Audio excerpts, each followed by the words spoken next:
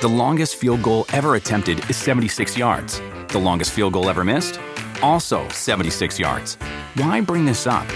Because knowing your limits matters, both when you're kicking a field goal and when you gamble. Betting more than you're comfortable with is like trying a 70-yard field goal. It probably won't go well. So set a limit when you gamble and stick to it. Want more helpful tips like this? Go to keepitfunohio.com for games, quizzes, and lots of ways to keep your gambling from getting out of hand.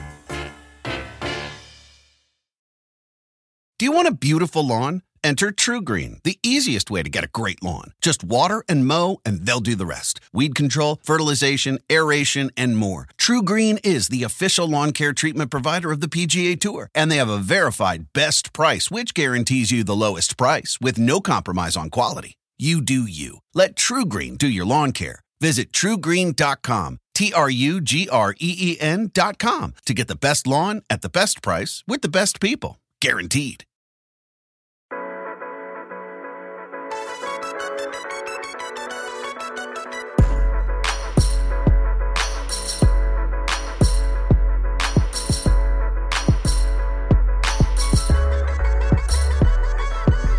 Hello, everybody. Welcome to the Roto-Roll Football Show. I am Patrick Daugherty, joined, as always, by Mr. Denny Carter. It is Monday. We can say that since it's the off-season.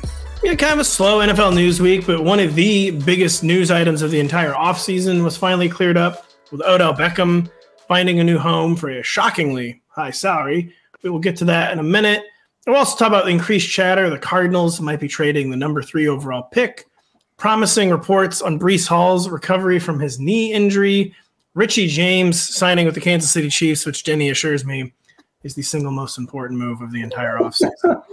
And then we will get to Denny, who never ever stops writing, thankfully for me, and our website has an article on Target commanding tight ends, where we're going to talk about Pat Freiermuth, Kyle Pitts, the man they call Chig, and maybe TJ Hockenson. And even I might force Denny to talk about Darren Waller. But first, Denny, I had a topic. Sometimes we don't have any riffing topics. And then other days there's like 4 things we want to riff about. I wanted to riff about the most egregious tank in recent sports history and what is the shame of the Dallas Mavericks and what they're currently doing, or they have now finished. The NBA regular season is over. Right. But then a much more important topic came to mind. And something that was brought up innocently by me, something that admittedly bothered me, but it seemed like it had you in an absolute rage. That is a fashion decision made by prominent sportswear company Nike. Denny, take it from here. That's right. You look. It came to my attention early in this golf season, and the folks know that I follow golf pretty closely / extremely closely in the off season, in the NFL off season. And for the first 2 or 3 tournaments of the year, I kept seeing guys wearing their shirts backward. Because almost every guy is wearing a Nike shirt, right? That's what the Zoomers do. They wear their Nike activewear backwards. Right. And you could go purchase one at your local sports store for $385, the low price. I have one on layaway. I've had it on layaway since January. And, so I'm looking, and there's a Nike swoosh on the back. Okay. So these guys are lined up. They're hunched over their golf ball. And I can see the Nike swoosh, and I'm yelling at the TV, why won't the media talk about these backward shirts? Every dude on this course is wearing a backward shirt. No mention of it. Nothing. Just the weird swoosh on the back, and then you noticed it at the Masters. And and it's the worst thing. I thought it was a factory mistake. Like they did an accidental run, kind of like when they mess up a coin. And then I was figured I could buy the backward swoosh on eBay for $450. And, I'm assuming that that would appreciate then, the way all these sneakers and stuff do. But no, not an error at all. Just a very, very triggering decision from Nike, who I'm now boycotting, Denny. Even though, I'll be honest, I have a lot of Nike activewear, and I will not be boycotting. I'm going up to my roof, and I'm throwing my Nike shirt off the roof, and it's going to land very softly on the grass, but it's going to learn its lesson, which is, don't do that. Don't put one on the back. It's here's the thing. Nike is not well known enough. The swoosh symbol is not ubiquitous. And there's not yet another hagiography of the company out just in theaters last weekend called Air, directed by Ben Affleck. which I'm being told is not an SNL sketch. It's an actual movie. and so we don't get enough swoosh in our lives. The guys have it on their hats. The PGA players have it on their hats. They have it on the front of their shirts. They have it on their golf balls. They have it sometimes on their golf bag, on their shoes, obviously, on their socks. Okay. It's everywhere, but we need one more, folks. We need one more. And Nike is paying someone $2.6 million to come up with the ideas of how do we get more swooshes in the faces of the golf viewing public. And I respect them. We need so many more swooshes. I just want to talk about the power of branding, by the way. My 4-year-old son recently saw an older boy wearing what he called Adidas shoes and just like went on a tear. Like he had to have some Adidas shoes. Really? Mommy, can I please have some Adidas shoes? And yeah, it's the first. I have a daughter who's almost 7, and she's like never cared about brands or branding before. But all of a sudden, my 4-year-old son just had to have a pair of Adidas shoes. So now he has the absolute cutest pair of Velcro Adidas shoes. Yeah. I do love when my kids become brand committed. That always makes me feel good as a dad to know that they have pledged their allegiance to a certain brand. I became a Nike man at a very, very young age, didn't he? Yeah. Very, very young age. I mean, it was like the absolute zenith of Nike marketing, like the mid 90s. And oh yeah. I was hook, line, and sinker. Can I tell you that I actually, at that time, I was trying to be a Reebok guy just to be contrarian. Yeah, contrarian, not surprised. Maybe some Fila in there.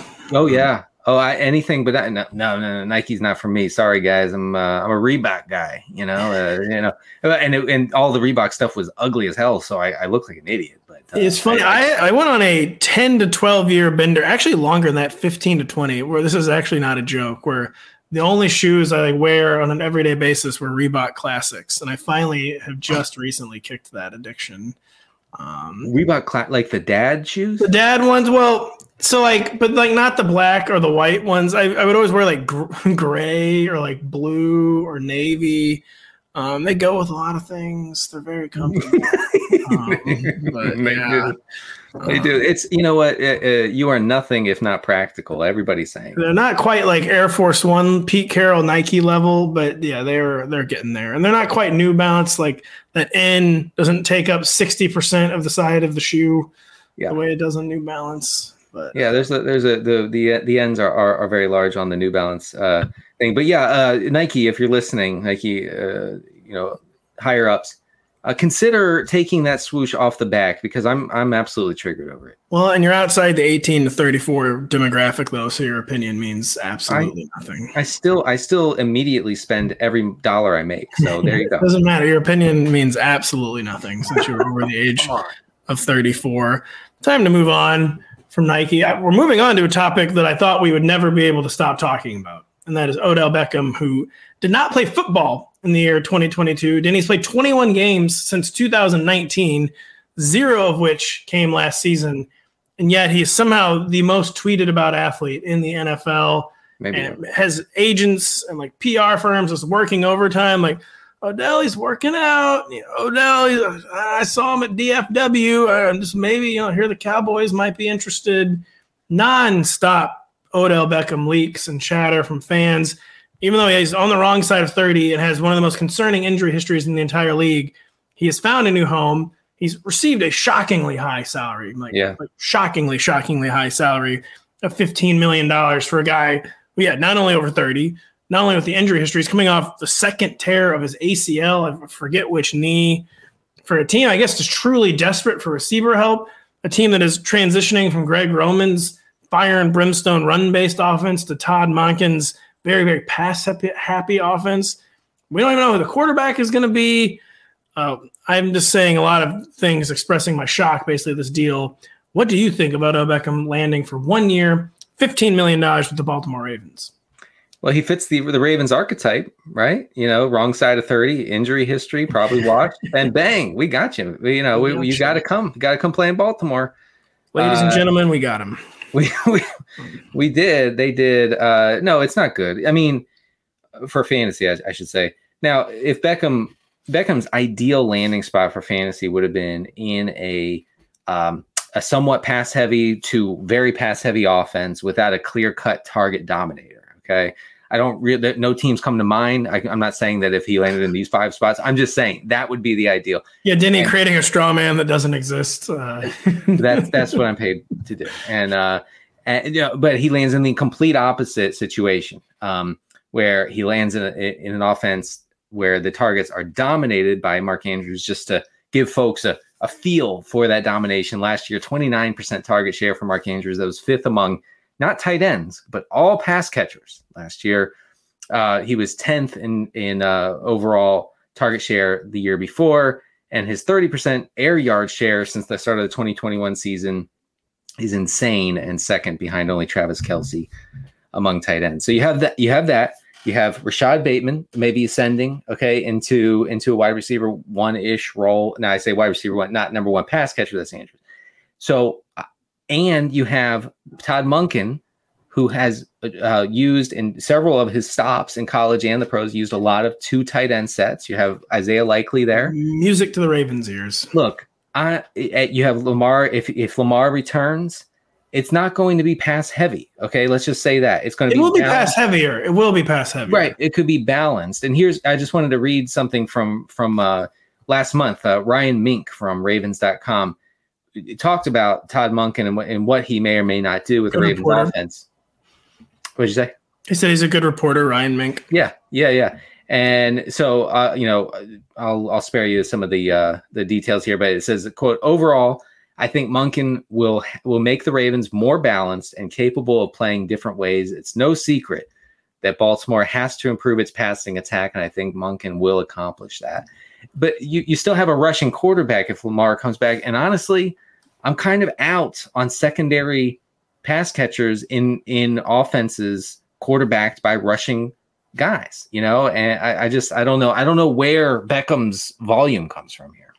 It is weird that Mark Andrews is, of course, like the vortex at the center of like the Ravens targets universe. So that is true. It's also true that even in the most run-heavy offenses, you need a viable second target, and there's always a backup, like tertiary targets guy. And it's probably a good landing spot for Beckham from that perspective, but it may be a bad landing spot in that it's like so wide open that he might get like forced into the number one role if Rashad Bateman isn't healthy or like ready to take the next step, and that would be very, very bad for Odell Beckham. I think really, really just like needs to be like a role player or like a secondary piece at this stage with his age, injury history, all that. And there is also a scenario too then where Rashad Bateman does take a step forward. Nelson Aguilar is honestly one of the better like role playing receivers in the NFL. I mean, we kind of laughed at that signing, but he is good at what he does. It was kind of hard to tell in New England because they're not good at what they do with the passing attack. Man, and then it's like James Prochet and Devin Duvernay. I mean, I guess I don't know if they will get targets, but I think he needed to be like somewhere that had a very I don't know. I guess maybe Mark Andrews is that guy. I thought he needed to be somewhere with like a clear-cut defined number one receiver. I guess Mark Andrews does fit that bill. I don't think it could be like the worst landing spot where there's at least he doesn't have to be like the guy, but it could be like the worst of both worlds where it does remain very run heavy. Mark Andrews' target share remains like abnormally high for a number one. And then Beckham is just needed for more than he can give at this point in the receiver core. And it's just very bad all around.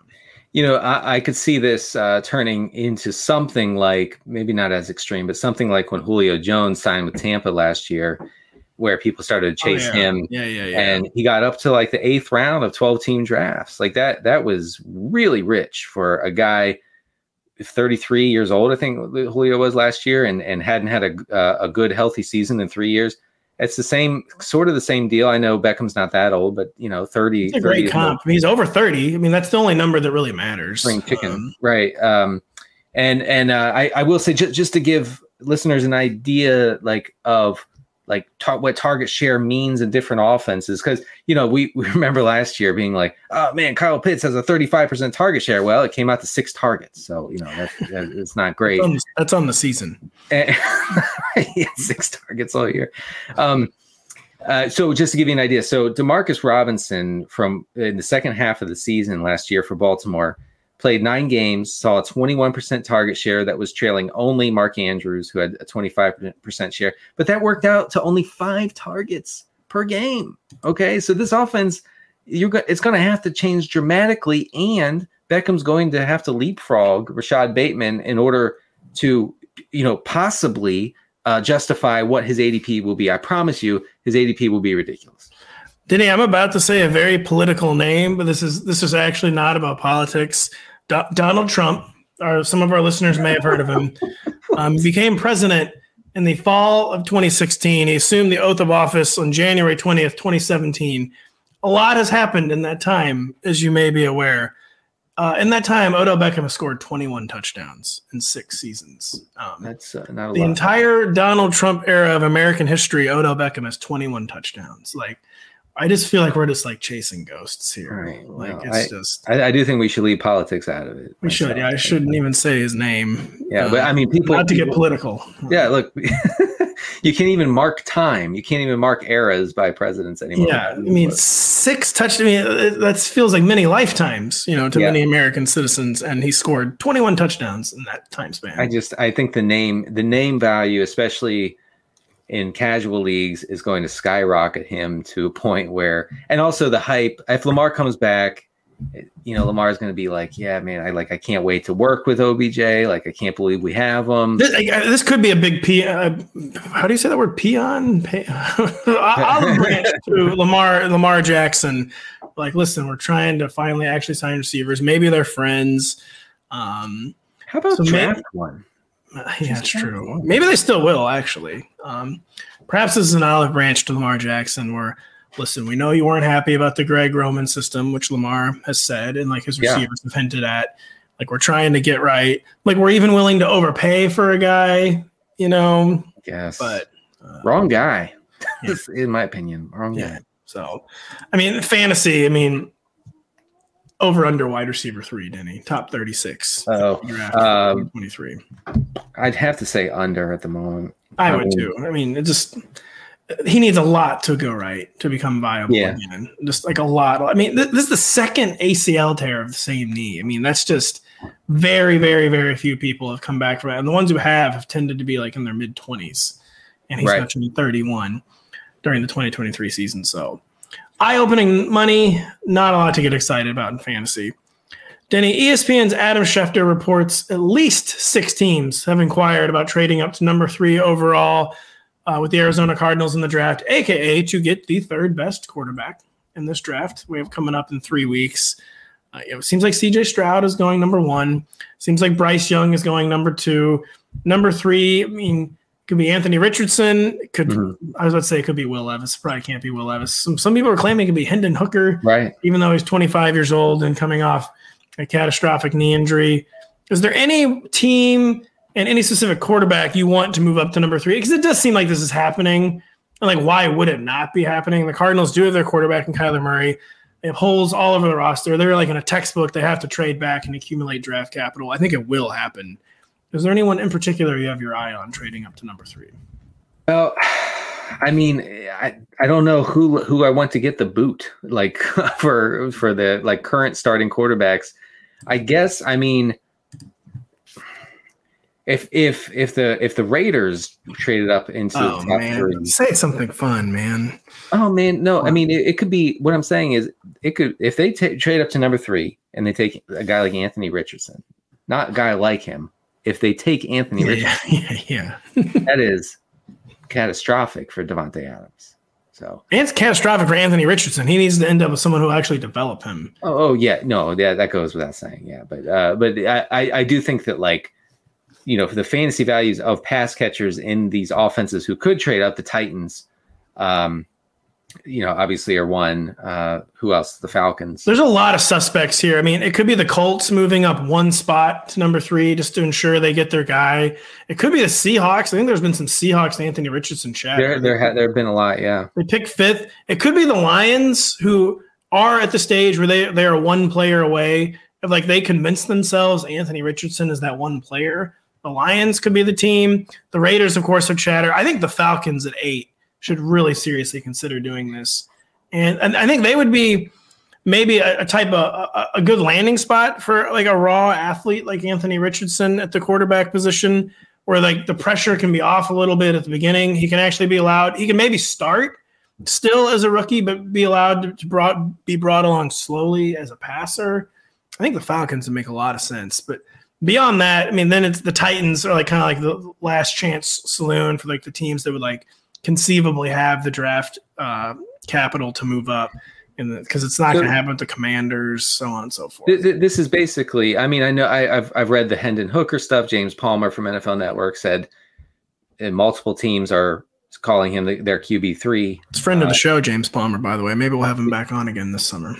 Absolutely. And behind Stroud and Young in no particular order. So I still think this is the Anthony Richardson sweepstakes here. Like who's going to make that? Whoever lands at 3, they're not taking Will Levis, right? No, I don't think so. I mean, unless it's someone who's like head over heels in love. Oof. But it seems like the classic Will Levis.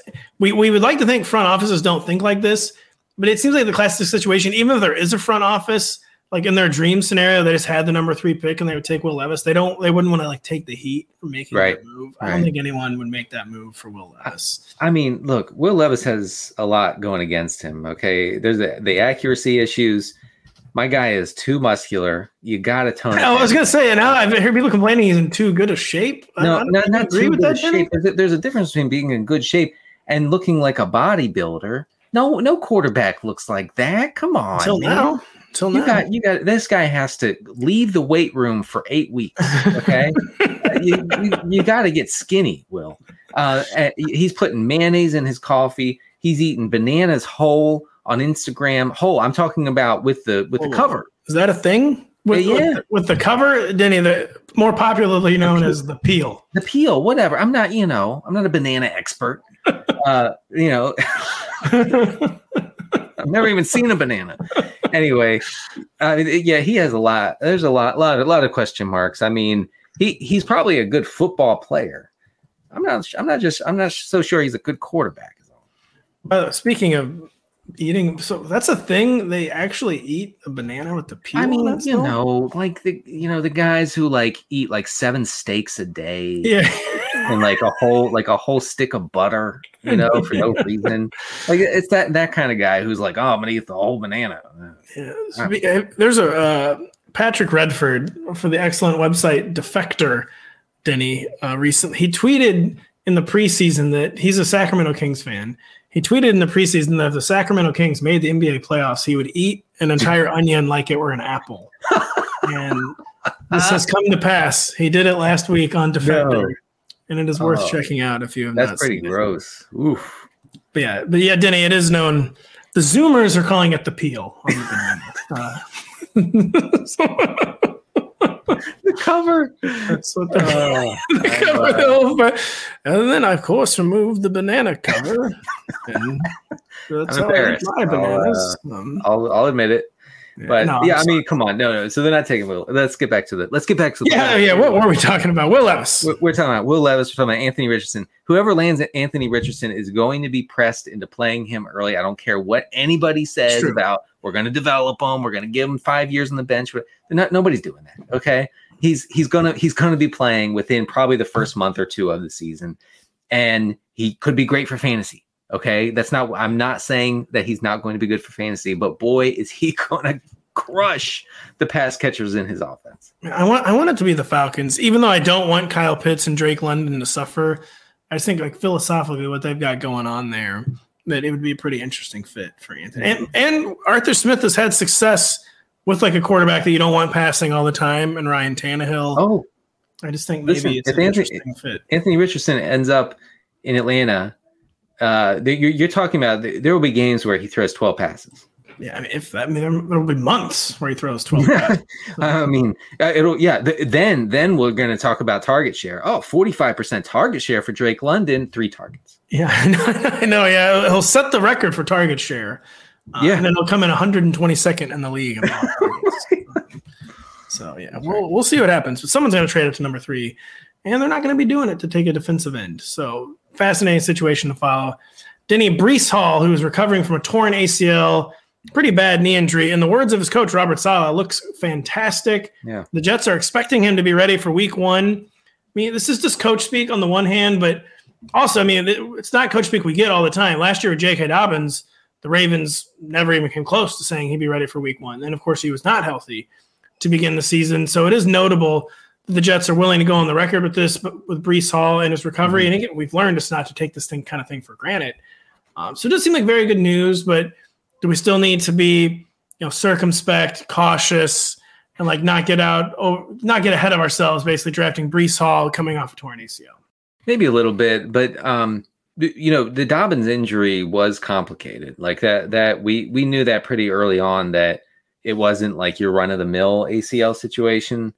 With Breece Hall, it seems from what I've read about it that it is more standard kind of ACL injury, and it happened in late September or early October.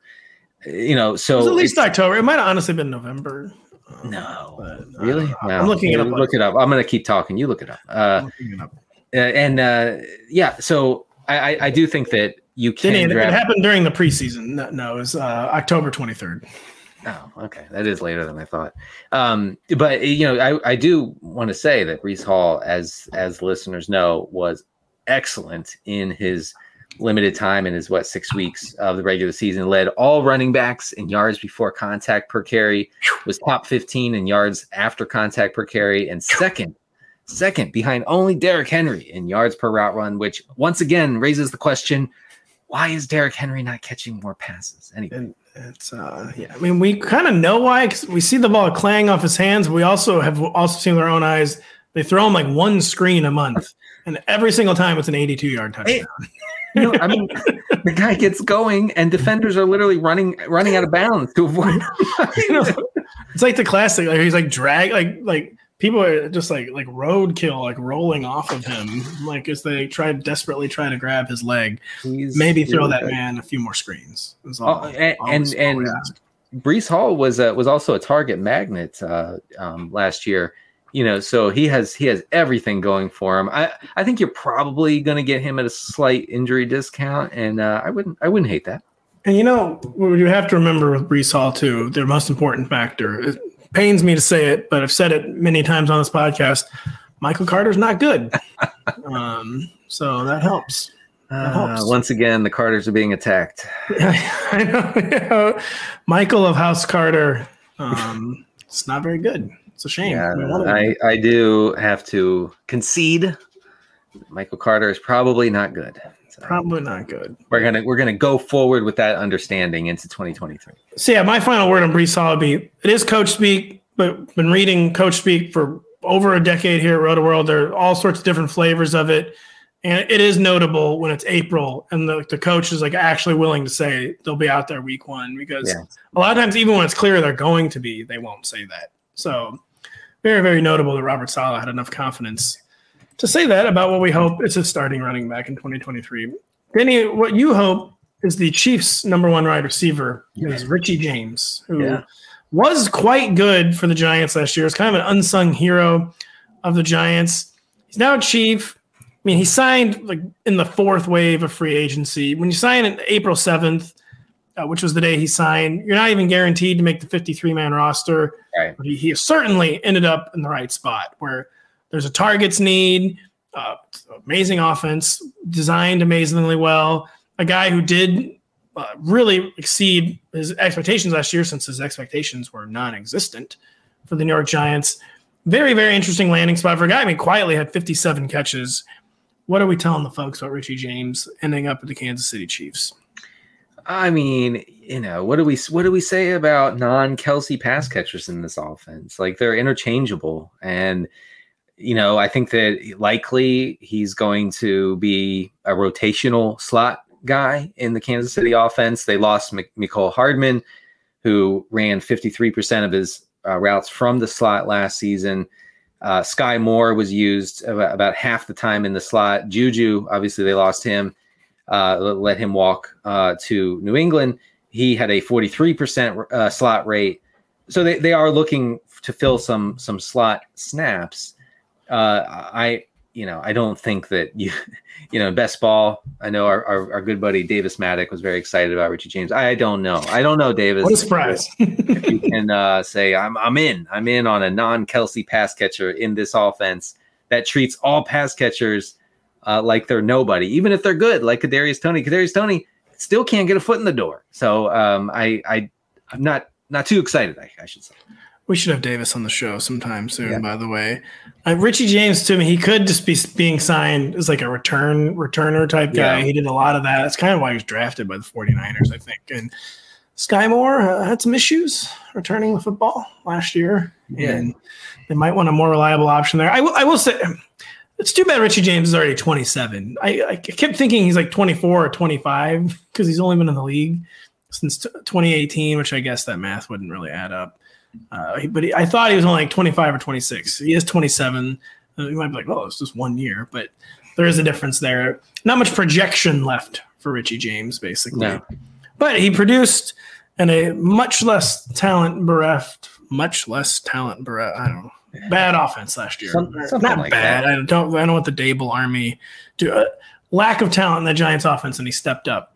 And he's going to a much better situation, but I think your reading of the situation is correct, where there's no need to be like singing best ball songs about Richie James. Yeah, and I was actually just looking because Richie James was among the league leaders in slot receptions last year. He had 54 on the year. I'm sorry, 54 targets. He had 45 receptions from the slot, but he was not good. He was not good from it. He was 40th in yards per route run from the slot.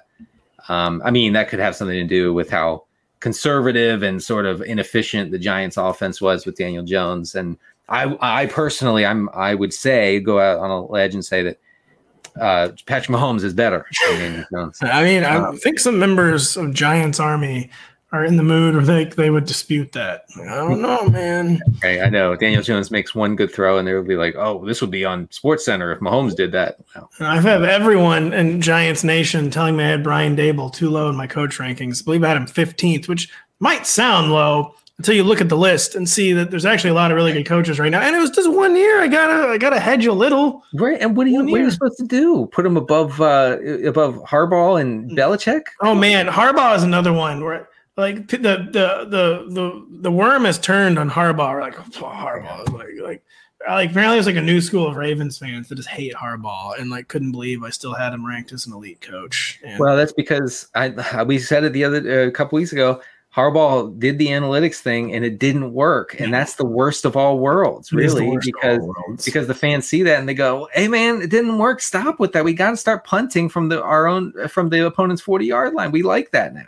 I was very surprised by that feedback. That was one of the biggest pieces of feedback I got to the piece is the Ravens fans have turned on John Harbaugh. What are the Ravens doing analytically, honestly? I mean, they're drafting safeties and centers. They're signing Odell Beckham. Come on. I mean, to a monster contract. I mean, relative to what he probably would have signed for elsewhere. I don't get their personnel stuff is out of control bad lately. It's almost like one of the greatest GMs in league history, Ozzie Newsome, retiring was bad. It has proven good and bad things might not be the same. They might not be the same thing. But if you have not checked out my coach's piece yet, please check it out. It's still up on the website. It's very long. It's a good read, though. It's a good read, and you probably won't. As a reader, you probably won't become enraged because you don't say anything inflammatory. You straight down the middle. You spit the facts. I do. I am spitting facts. You report, they decide. It's true. And I'm going to be spitting some facts about our draft guides and our app right now. So please listen. Every season is draft season. Get your Roto-Roll draft guide bundle today and dominate your football, baseball, and basketball drafts. It's packed with profiles, rankings, and projections. Order today and get all 3 Roto-Roll draft guides for the price of 2. Plus, use promo code BARRY and save an extra 20% at checkout. That is promo code BERRY to save an extra 20% at checkout. And, of course, don't forget, download the Roto-Roll app to receive breaking player news all season long. Stay ahead of the competition by favoriting players on your roster. Get the latest injury updates, player news, and much more delivered right to your phone. It is available in your app store today. Have you ever brought your magic to Walt Disney World like, hey, we came to play? Did you tip your tiara to a Creole princess or get goofy officially? Step up like a boss and save the day? Or see what life's like under the tree of life? Did you? If you could. Would you? When we come through, It's true magic. 'Cause we came to play. Bring the magic at Walt Disney World Resort. The longest field goal ever attempted is 76 yards. The longest field goal ever missed? Also 76 yards. Why bring this up? Because knowing your limits matters, both when you're kicking a field goal and when you gamble. Betting more than you're comfortable with is like trying a 70-yard field goal. It probably won't go well. So set a limit when you gamble and stick to it. Want more helpful tips like this? Go to keepitfunohio.com for games, quizzes, and lots of ways to keep your gambling from getting out of hand. Do you want a beautiful lawn? Enter TruGreen, the easiest way to get a great lawn. Just water and mow, and they'll do the rest. Weed control, fertilization, aeration, and more. TruGreen is the official lawn care treatment provider of the PGA Tour, and they have a verified best price, which guarantees you the lowest price with no compromise on quality. You do you. Let TruGreen do your lawn care. Visit TruGreen.com, TruGreen.com, to get the best lawn at the best price with the best people. Guaranteed. Denny, before the break, I mentioned my article. Now we come out of the break to mention one of your many articles writing about tight ends on April 10th.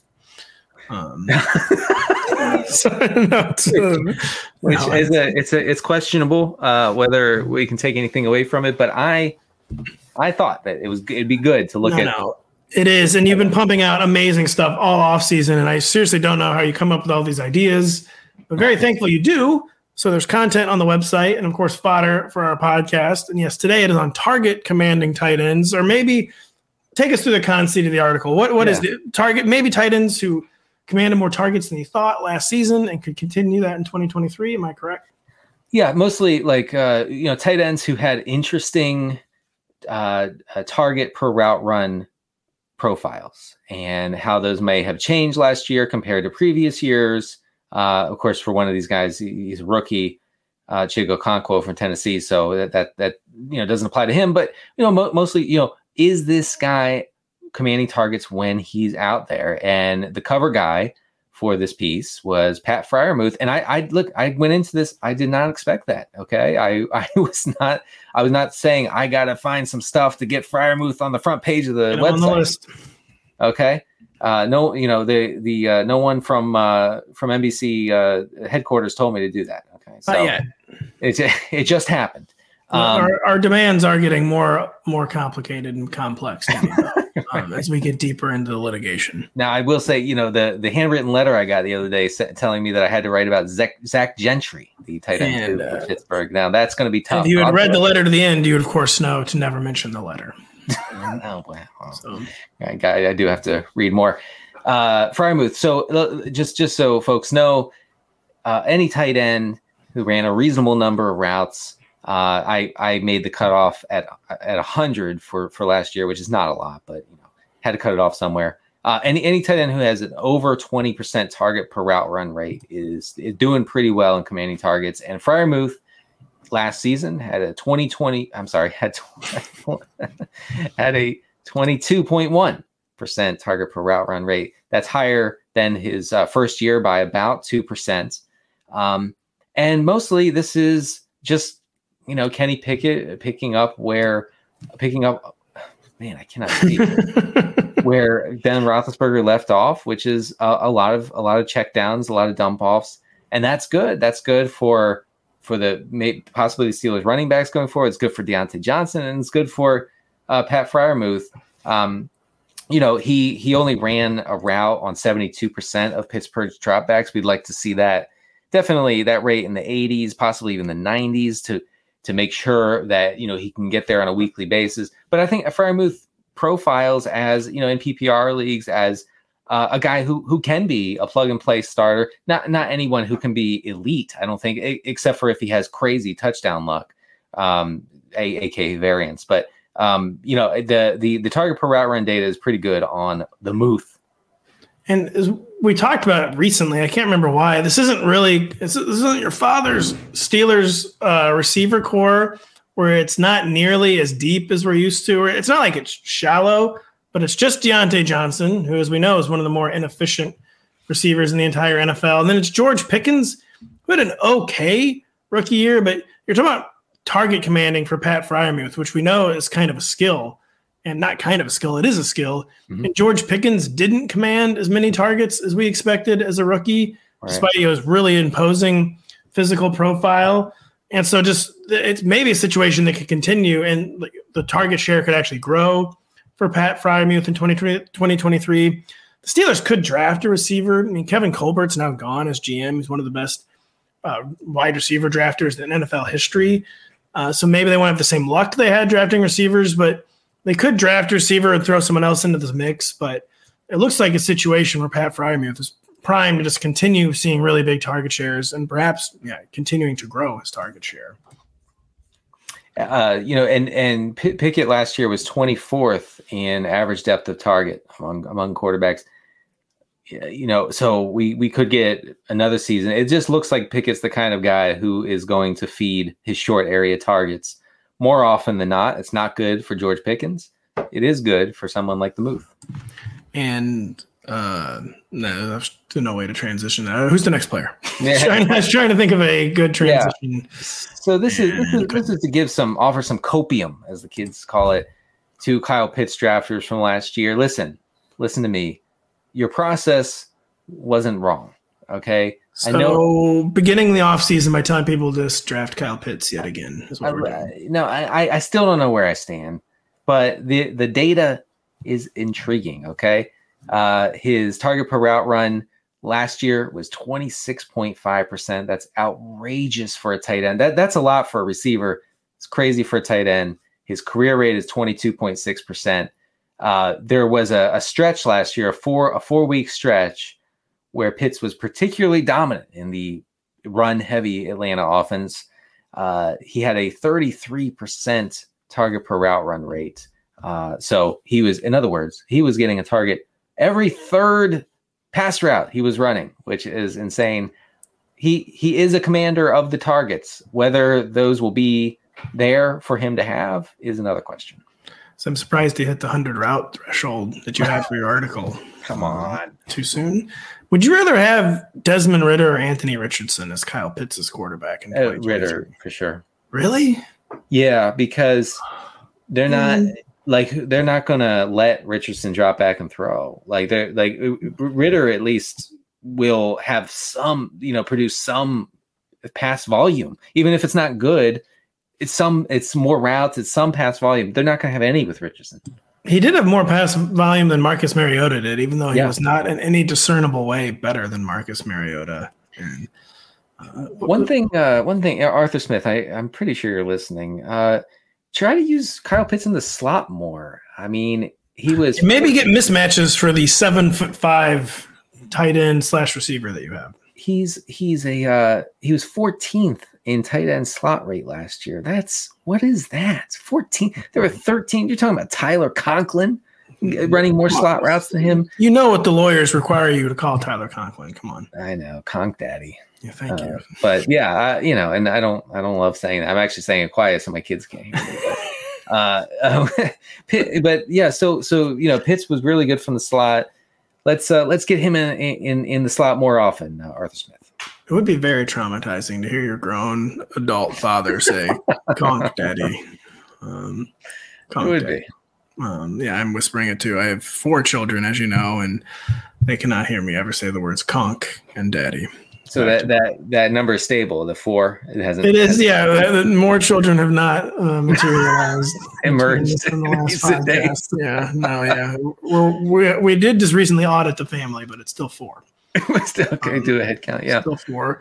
Rick, was Marcus Mariota a noble failure, by the way, with the Falcons? Was that something that needed to be tried, or no? No.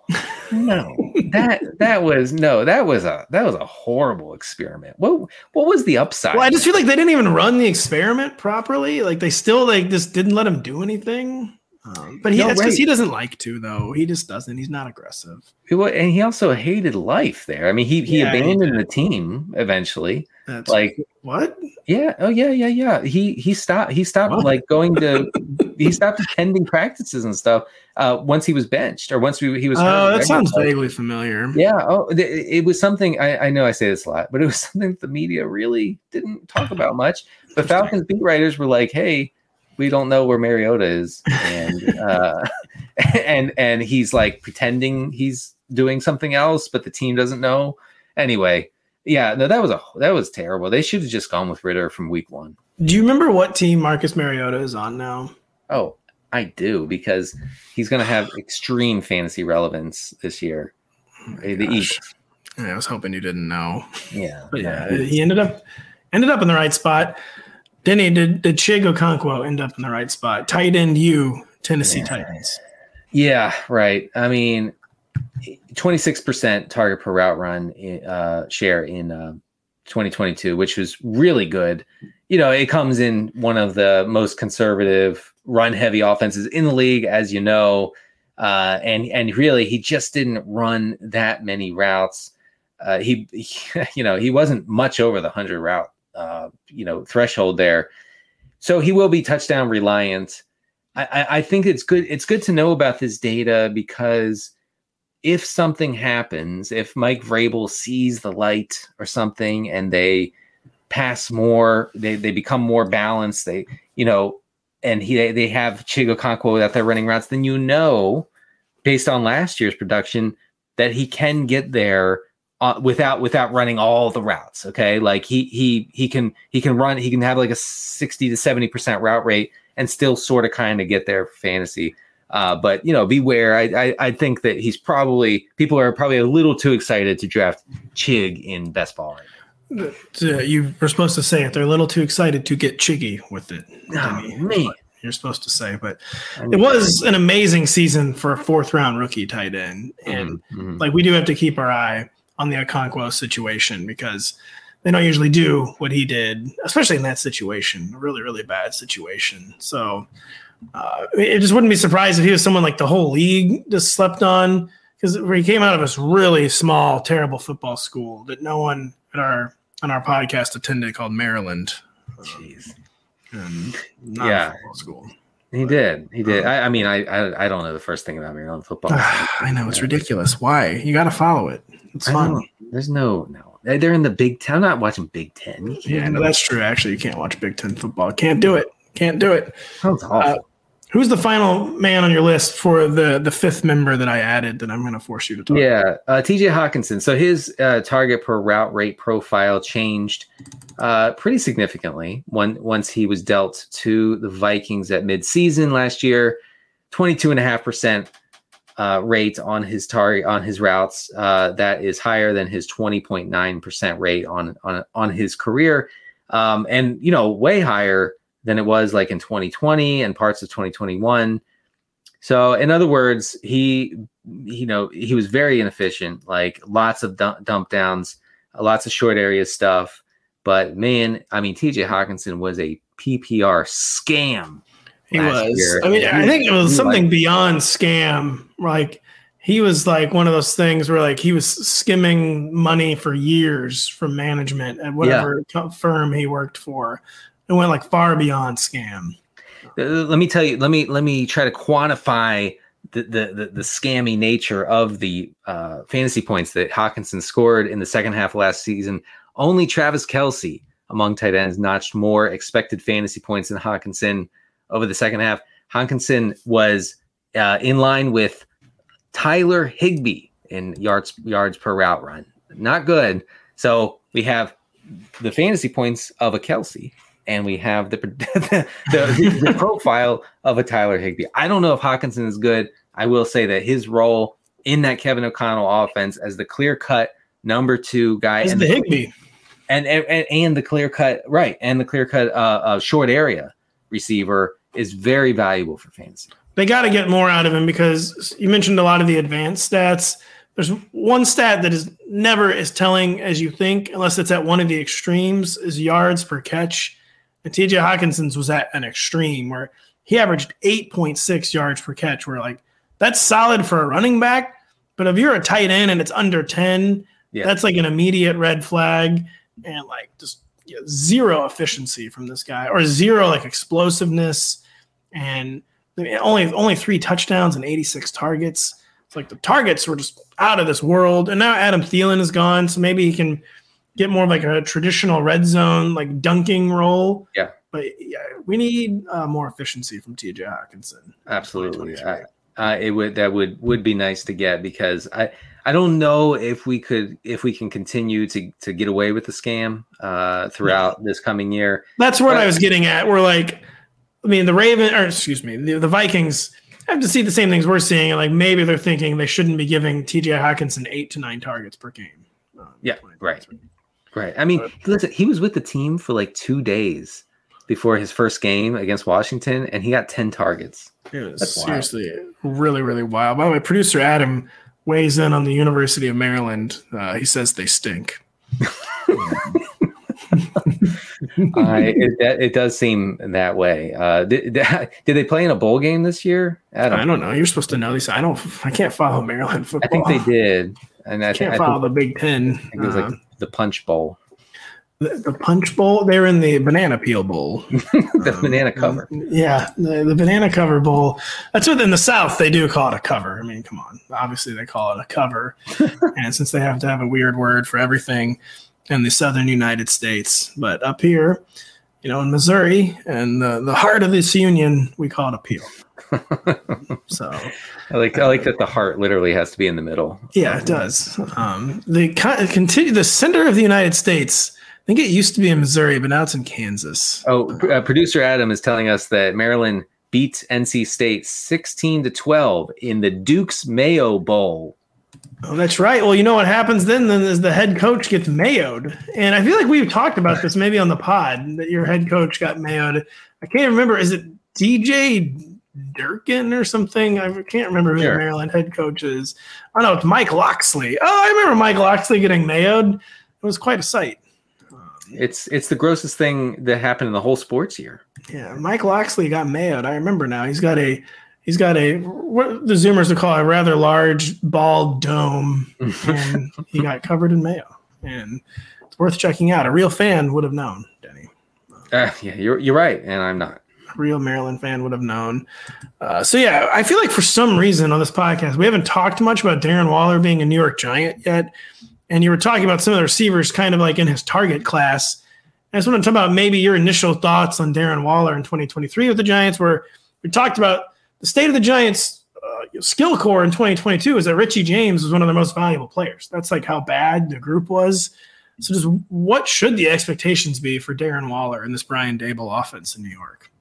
Well, I mean, Waller had some time in the Vegas offense before Devontae Adams and was – a target hog, a 25% target share in 10 games in 2021. The season before that, we're looking it up very quickly here, 28% target share in 16 games, which was like dwarfed everybody else. Nelson Aguilar was second on that team with 15%. So, yeah, I mean, Waller has a history of being able to step into offenses without an alpha receiver and just soaking up targets. What comes to mind is opening Monday night one year against the Chargers, where he had 20 targets. That's right. Crazy. Didn't happen again. So I mean, he would seem to be now. The only issue is age and all the injuries that Waller has had. I mean, he's turning 31 in September. He struggled with various injuries, both lower body and upper body, over the past 3 seasons.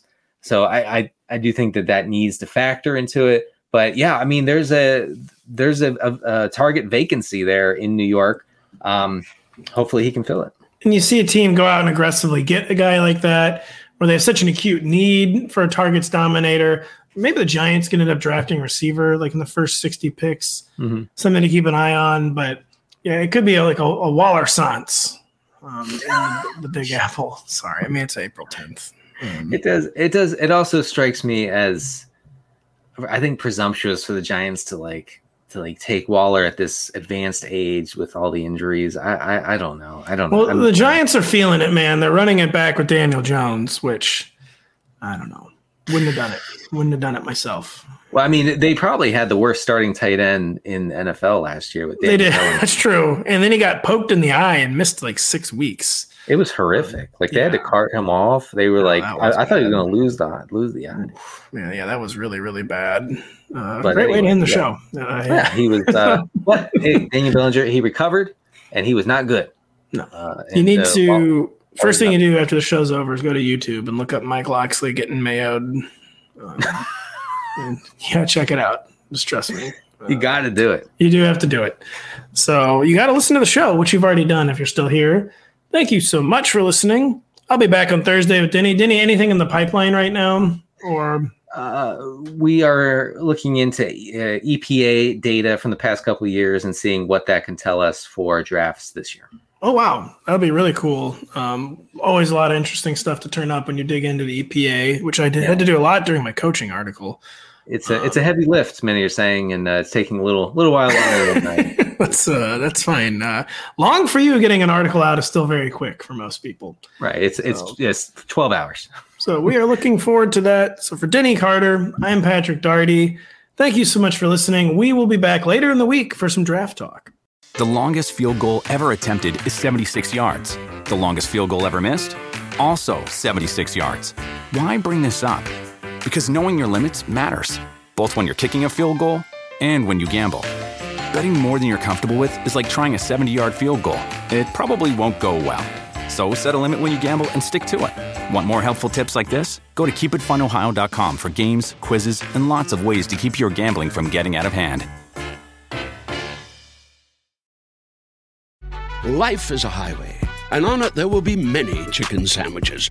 But there's only one McCrispy. So go ahead and hit the turn signal if you know about this juicy gem of a detour.